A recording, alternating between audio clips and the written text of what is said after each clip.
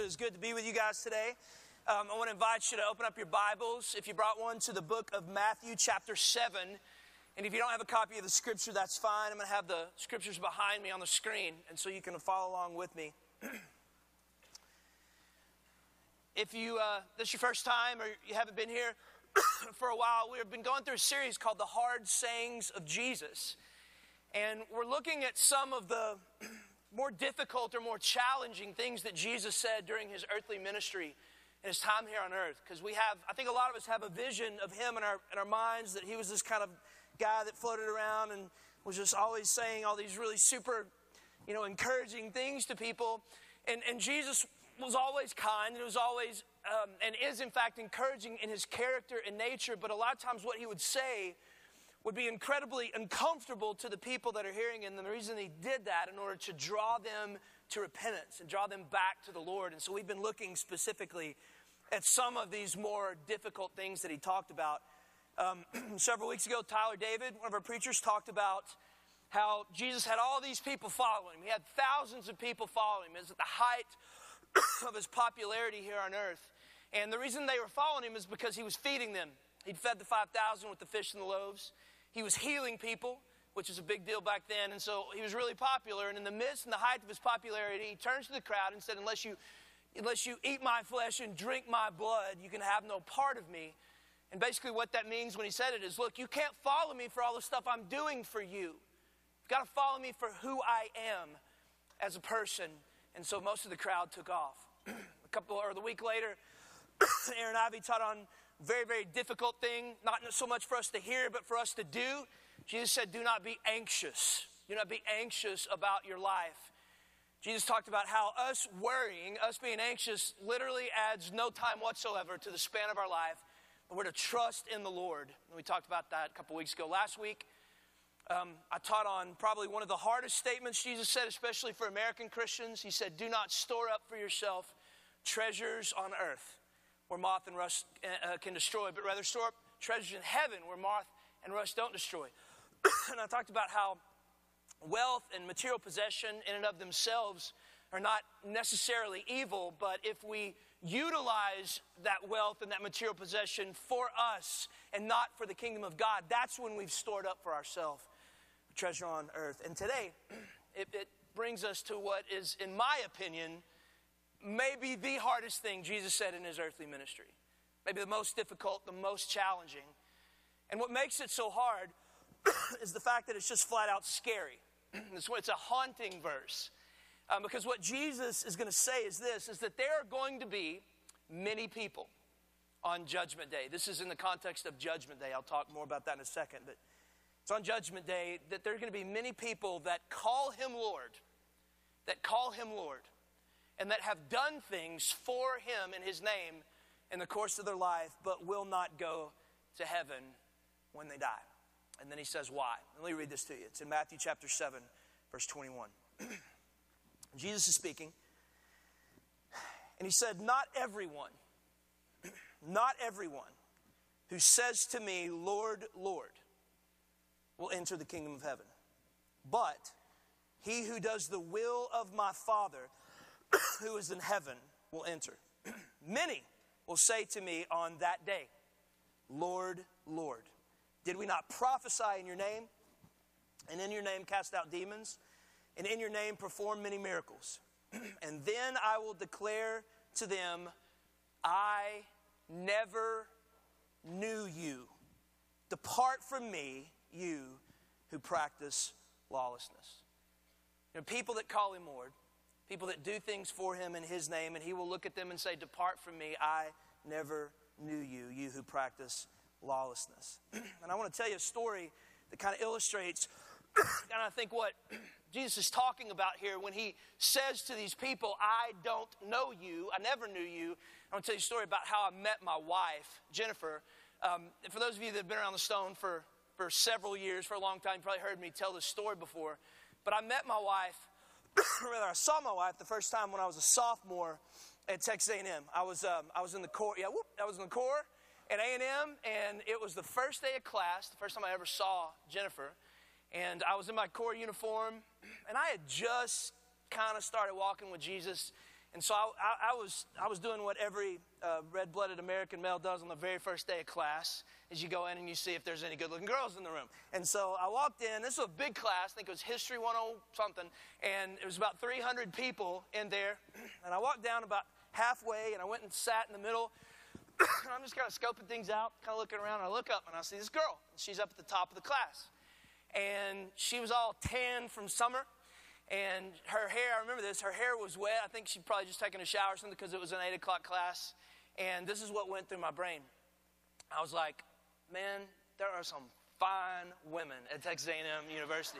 Because see, for you young folks in here, millennials, back in the 90s, that's what you called girls were fine. They were fine back in the 90s, if you didn't know that. And now if they're hot or something, I don't know. But back then they were fine. And I was like, there are some fine women at Texas A&M University. Now, I was sitting there getting ready for the class to start. And being the good Christian young man that I was and am, or not young anymore, but I was then. But anyway, I was like, you're not supposed to look twice, right? You can see a girl, you think she's pretty, but you're not supposed to look twice. That's lust. And I was like, I got to turn around one more time. And so I turn around, and I notice, I'm like, not only is this girl fine, but she was wearing a Fellowship of Christian Athletes t-shirt. And I was like, praise God. I was like, praise God, there are some fine, godly women at Texas A&M University. Now, I was dating this other girl at the time when this happened. I was. And and a few weeks later, Jen always gets mad at me because I get the timeline wrong, but it was a little bit short time later, this girl broke up with me. And I was heartbroken because I thought I was actually going to marry this girl. She was a great, godly girl. Loved Jesus. But she came up to me one day and said, God told me to break up with you. And that's really hard to argue with. When a girl says, God told me to break up with you, girls are like, I'm taking notes on that. I'm going to use that. But I couldn't really argue with her, and it broke my heart because I thought I was going to marry her. And that night, I was in my dorm room. True story. I was on my knees. I was in the middle of the dorm room, and I was praying. I was like, Lord, I am done with women for the rest of my life. You know, I'm tired of being hurt. This is ridiculous. I was like, God, it's just going to be you and me for the rest of my life. I don't need girls. I don't need women. I don't need to get married. I don't need none of that. I'm just going to serve you, God, the rest of my life. You and me, that's it. I'm good, Lord. And so the next day, I walk into History 101, and I'm walking about halfway down the hallway there, or rather the walkway to get to the seat, and I look over to my right, and there was that girl that I saw the first day of class. And at that point, I'm in a dilemma, right? Because I just prayed the night before. So I had a decision to make. I'm sitting there, I'm like, this girl, nobody's sitting by her. And so what I do is I look at her, and I realize there's nobody sitting by her. And then I look up at God. And then I look back down at the girl. And then I look back up at God. I was like, I'm sorry, God. And I went and sat by this girl, and I started talking to her. And and we introduced ourselves, and I told her my story about getting broken up with. I didn't tell her the part about praying, or anything, but I told her my story, and we just connected really, really quickly. And it was over the course of that day and the days to come that I began to know things about her life. I began to know her name. I knew, what town she was from. I learned what major she had. I learned, just some of the facts about her life. But see, at that point, even though I was learning things about her, I was not yet in a relationship with her. And as the days went by and the weeks went by, we began not just to know the facts about each other's life, but I began to know her as a person. Began to kind of enter into a relationship with this girl. I learned about her hopes. I learned about her dreams. I learned about her fears. I learned about what made her up as a person. And as the relationship progressed, I began to know more about her. And eventually, it went to a whole nother level. This is the girl that I married. She's sitting there on the front row here today. And together, over the 20 years now, we'll be married 20 years in August. Over the 20 years that we've been together, we've gone through unbelievable lows and unbelievable highs. We've had children together and raised them together. We've walked through cancer together. We planted this church together. We've fought 100 times. We've laughed thousands of times, And here's the thing, every single day of our life together, our relationship grows and it deepens. And there's not a single human being on this earth that knows me more than Jennifer Carter. And there's not a single human being on the earth that knows her more than I do.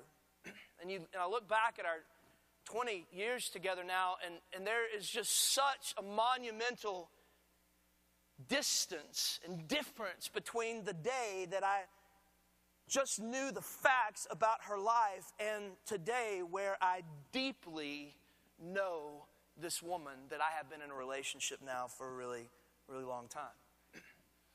And one of the things that I think is probably one of my greatest fears for you, the church, and especially those of you that have grown up in church.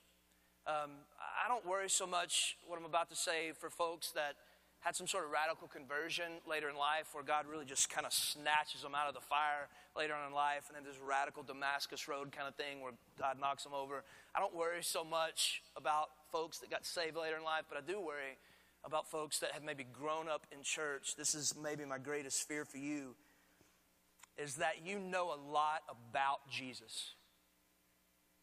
You know a lot about his life. You know a lot of facts about Jesus, but at the end of the day, you don't really know Jesus. My fear is that for many of us, you know a lot of the facts about what he did, but there's never been a point in time where you've bridged that gap and you've actually entered into a relationship with him that results in deep knowing.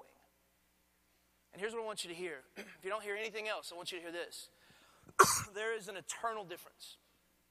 An eternal difference between knowing about Jesus and knowing Jesus. There's an eternal difference between knowing about Christ and knowing Christ. All right, and let me just jump back into the text here, and let's show you, let's look deeply, quickly here at what he's saying. And the context of this, by the way, is Judgment Day. This is like a future thing that Jesus is talking about. It's a real event that Jesus is kind of saying, hey, this is going to happen. We know that in Matthew, he tells us that he separates the sheep from the goats, the people that are truly his children and those who really aren't. And so just know that you're in this scene that Jesus is talking about. You're there. He may not be talking about you here, but you're in this scene. And so understand that. This is Judgment Day. And then in Matthew 7:21, Jesus says, not everyone who says to me, Lord, Lord, will enter the kingdom of heaven. I mean, that just right there is a tremendously haunting verse. He says there are going to be people, church, there that call him Lord. Say, you're Lord, yet they are not going to enter the kingdom of heaven. He says, but he who does the will of my Father in heaven. So not everybody who calls him Lord is going to go to heaven. It bears a question, well, who is going to heaven? He says it. He says, but he who does the will of my Father in heaven. So it's not necessarily a person who comes out of his mouth that Jesus is Lord that's going to go to heaven. What Jesus says is it's a person whose life reflects that he is Lord, are the ones that are going to heaven. He says, not everyone who says to me, Lord, Lord, will enter the kingdom of heaven, but he who does the will of my Father who is in heaven will enter. And then in verse 22, it gets even more kind of haunting. Look at verse 22. He says, many will say to me on that day. And that's crazy because he's not talking about, because you would think maybe there's just a handful of people that would actually call Jesus Lord, but then wouldn't go to heaven because their life didn't reflect that. And he goes, no, actually, many people are going to say to me on that day, Lord, Lord. And then watch what he says next. They call him Lord, Lord, and they say, did we not prophesy in your name? So these are people that call him Lord, and then they're preaching in his name. In his name. And in your name cast out demons. And in your name perform many miracles. That's a scary verse. Jesus is saying there are people that not only call him Lord, but they're actually doing stuff, doing Christian stuff for God in the name of Christ that will not enter the kingdom of heaven. It's kind of like the modern day equivalent of saying, God, did I not go to church in your name? God, did I I was in a missional community group. I was in a small group in your name. Lord, I went to a short-term mission trip in your name. Lord, I served at a nonprofit in your name. Lord, I gave money to the church in your name. Lord, I went to this amazing Christian conference in your name. And then verse 23, Jesus says, and then I will declare to them, I never knew you. Depart from me, you who practice lawlessness. Scariest verse in the Bible, in my opinion. People that call him Lord do things in his name, and they will not go to heaven. And he says, here's why. Because I don't know you. In other words, you did all that stuff, but I was never in a relationship with you. And there's an eternal difference between knowing about Jesus and knowing Jesus. I want to tell you a story about how that can happen, because something happened in my life when I was preparing for this sermon, and I preached this before, but when I first prepared this sermon, there was an incident in my life that shows really well how it's entirely possible for this to happen. And I want to tell you a story about Nolan Ryan. Y'all know who Nolan Ryan is? 4 of you, y'all are young. Nolan Ryan was one of the greatest pitchers, baseball pitchers in history. He played until he was 46 years old, which is old. And he's an old dude. But he was one of the greatest pitchers of all time. Most no-hitters, I think, in history. I think he had the most strikeouts. I've lost track of if anybody's beat him since then. But the point is, when I was growing up, I was a huge Nolan Ryan fan, massive. It was like the one guy that if he was pitching, my mom would let me stay up late and watch him. I love Nolan Ryan. And he became, I kind of took my fandom of him to another level on August the 4th, 1993. Does anybody know what happened on August the 4th, 1993? August the 4th, 1993 is when Nolan Ryan got in a fist fight on the mound with a guy named Robin Ventura. And so the old man right down there said, yeah, he knows where I'm going with this. And so Robin Ventura was 26 years old, set the stage here. Nolan Ryan was 46 at the time this happened. He was in his last season. And Nolan Ryan's pitching. Robin Ventura was a young, up-and-coming guy, a 3-time Gold Glove guy at that time, played for the White Sox. And Nolan Ryan is pitching to him, and Nolan throws the ball and hits Robin Ventura, 26-year-old Robin Ventura, with the ball. Now, for those of you that have never played baseball, when you get hit with a pitch, you have 2 options. One, you can toss the bat to the side and you can walk to first base. You get a free base. The other option is, when you get hit with a pitch, is you can throw your bat down and charge the pitcher and go fight him. That's an option for you if you want to do that. Now, if you're Robin Ventura and you're 26 years old and you're batting against future first ballot Hall of Famer, one of the greatest pitchers of all time, 46-year-old Nolan Ryan, and you're batting against him, and he throws a pitch at you, and you get hit by the pitch, what do you do? What do you do? Well, I'm going to tell you what I would do. What I would do if I get hit by future Hall of Famer Nolan Ryan, I politely put the bat down, I grab the baseball, and I ask him for him to sign it after the game. Right? That's what I do. But that's not what Robin Ventura did. Robin Ventura gets hit with a pitch. He pauses. He starts walking towards the mound. And I was watching this back in the day. And as he's walking towards the mound like this, I thought, there is no way on God's green earth this guy is going to charge Nolan Dadgum Ryan. That is not going to happen. But he does. He tosses his bat and takes off running. Now, in the split second before this all occurs, what's going through everybody's brain is, oh my goodness, 26-year-old Robin Ventura is about to kill the old guy. When you're 46, man, your stuff starts falling apart at 40. So 46, you're on the decline, and at 26, you're at the height of your physical prowess, man. I mean, 26 is awesome, and then everything kind of goes downhill from there. And so you got 26-year-old, height of his career, height of his physical ability, Robin Ventura charging the mound at old guy, 46-year-old, and you're thinking in your brain in that split second, the young guy's going to kill him, but that's not what happened. So Robin Ventura gets there, takes a swing at Nolan. Nolan kind of steps back. 46-year-old Nolan Ryan steps back, gets Robin Ventura in a headlock, and then just starts beating the dog out of him. Just bam, bam, bam, bam. I got a picture. Y'all ready? Let's show it real quick. Here it is.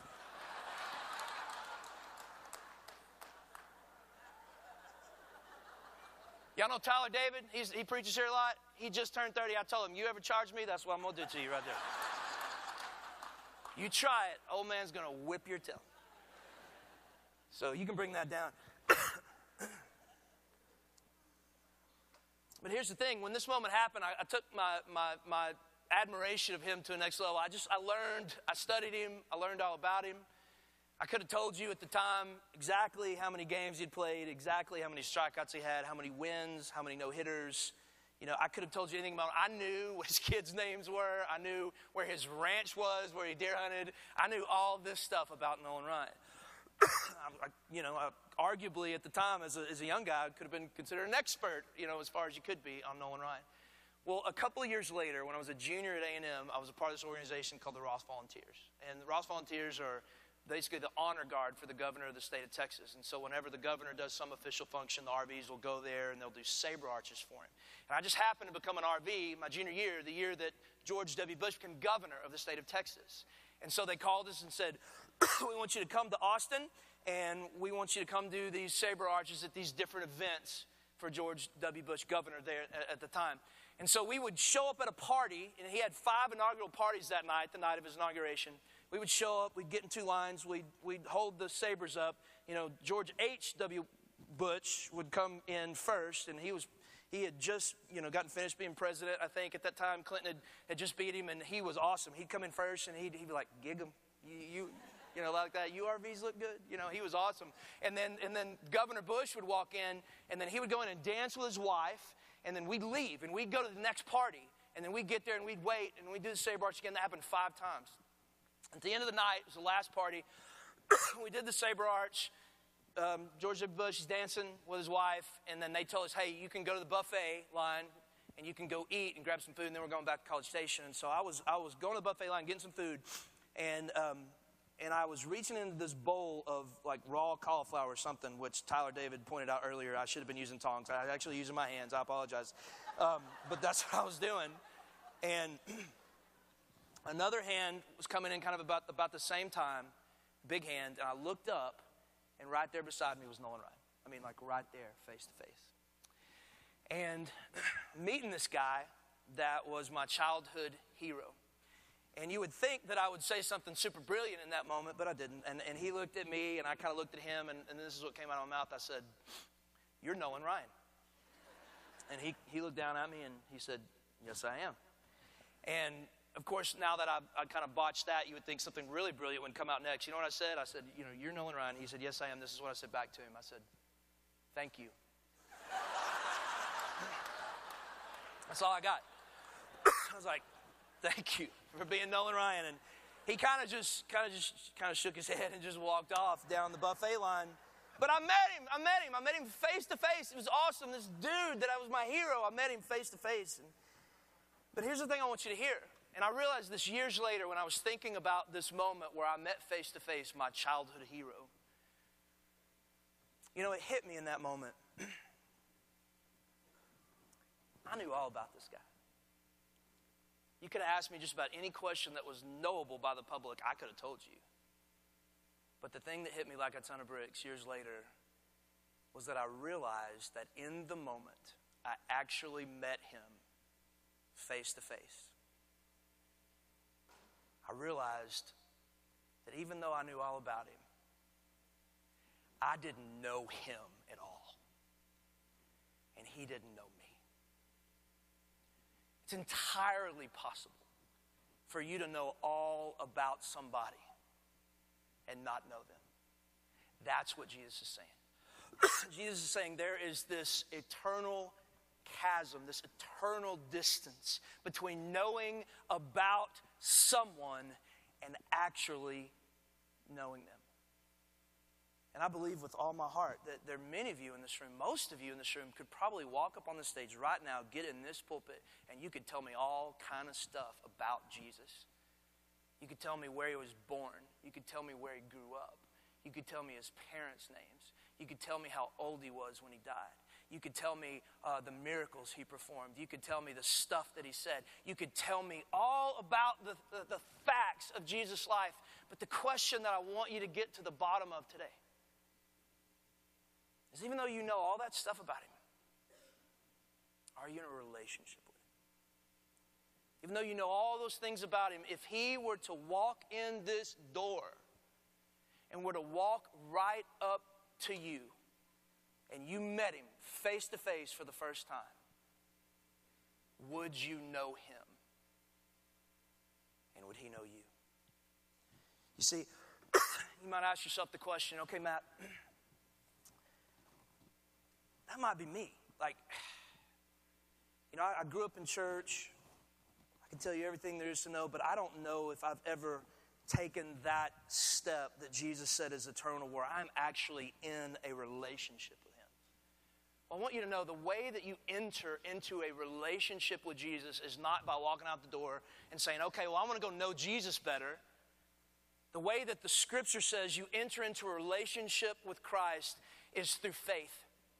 It's by grace through faith that you're saved. It's not of your works, so that any man should boast. And so what that means is that we know that Jesus, because we're sinners and because we've fallen short of God's glory and because our sin separates us from a relationship with our Creator, Jesus came, he lived the perfect life. He didn't sin, and then he offered himself as a sacrifice on the cross. And so that when he shed his blood, it made payment for our sin. And then 3 days later, he rose from the grave. He conquered death. And so if we put our faith into that, if we trust into Jesus' work on the cross and his resurrection from the grave, then the Scripture says we are saved, that we have entered into a relationship with God. That's how you do it. And then what happens, if that's truly happened in your life, then that's like your wedding day. That's like the day that Jennifer and I got married. And then the rest of your life with him is this growing, deepening knowledge and love of one another. And so on that day, when you see him face to face, and you will, everybody in this room will, if that's happened to you, salvation, relationship, then in that moment, it's not going to be an introduction. It's going to be a reunion. It's going to be a reunion with your best friend and the love of your life. And you're not going to hear the words, "Depart from me, I never knew you." You're going to hear the words, "Enter into the inheritance prepared for you. Well done, my good and faithful servant." Let's pray together.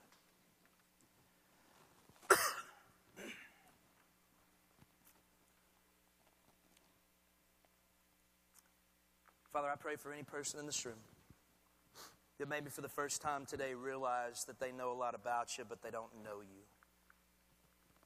Lord, I pray that you would draw them to yourself. I pray that there would be an unmistakable calling upon their heart to trust in you and what you did on the cross. That they would trust in you as their Lord and their Savior. And that, Father, when that occurs, that Lord, you would fill them with your Spirit, and that they would step into that relationship with you, and then that would be the first day of the day that they walk with you the rest of their lives in a deep, loving, knowing way. And so on that day when they see you face to face, it'll be a glorious reunion. Lord, I pray that we would be a church that would not be a people that just know about you, talk about you, do things for you, but that we would be a people that know you and that you would know us. And I ask that today in Jesus' name. Amen. Amen. Church, let's stand together.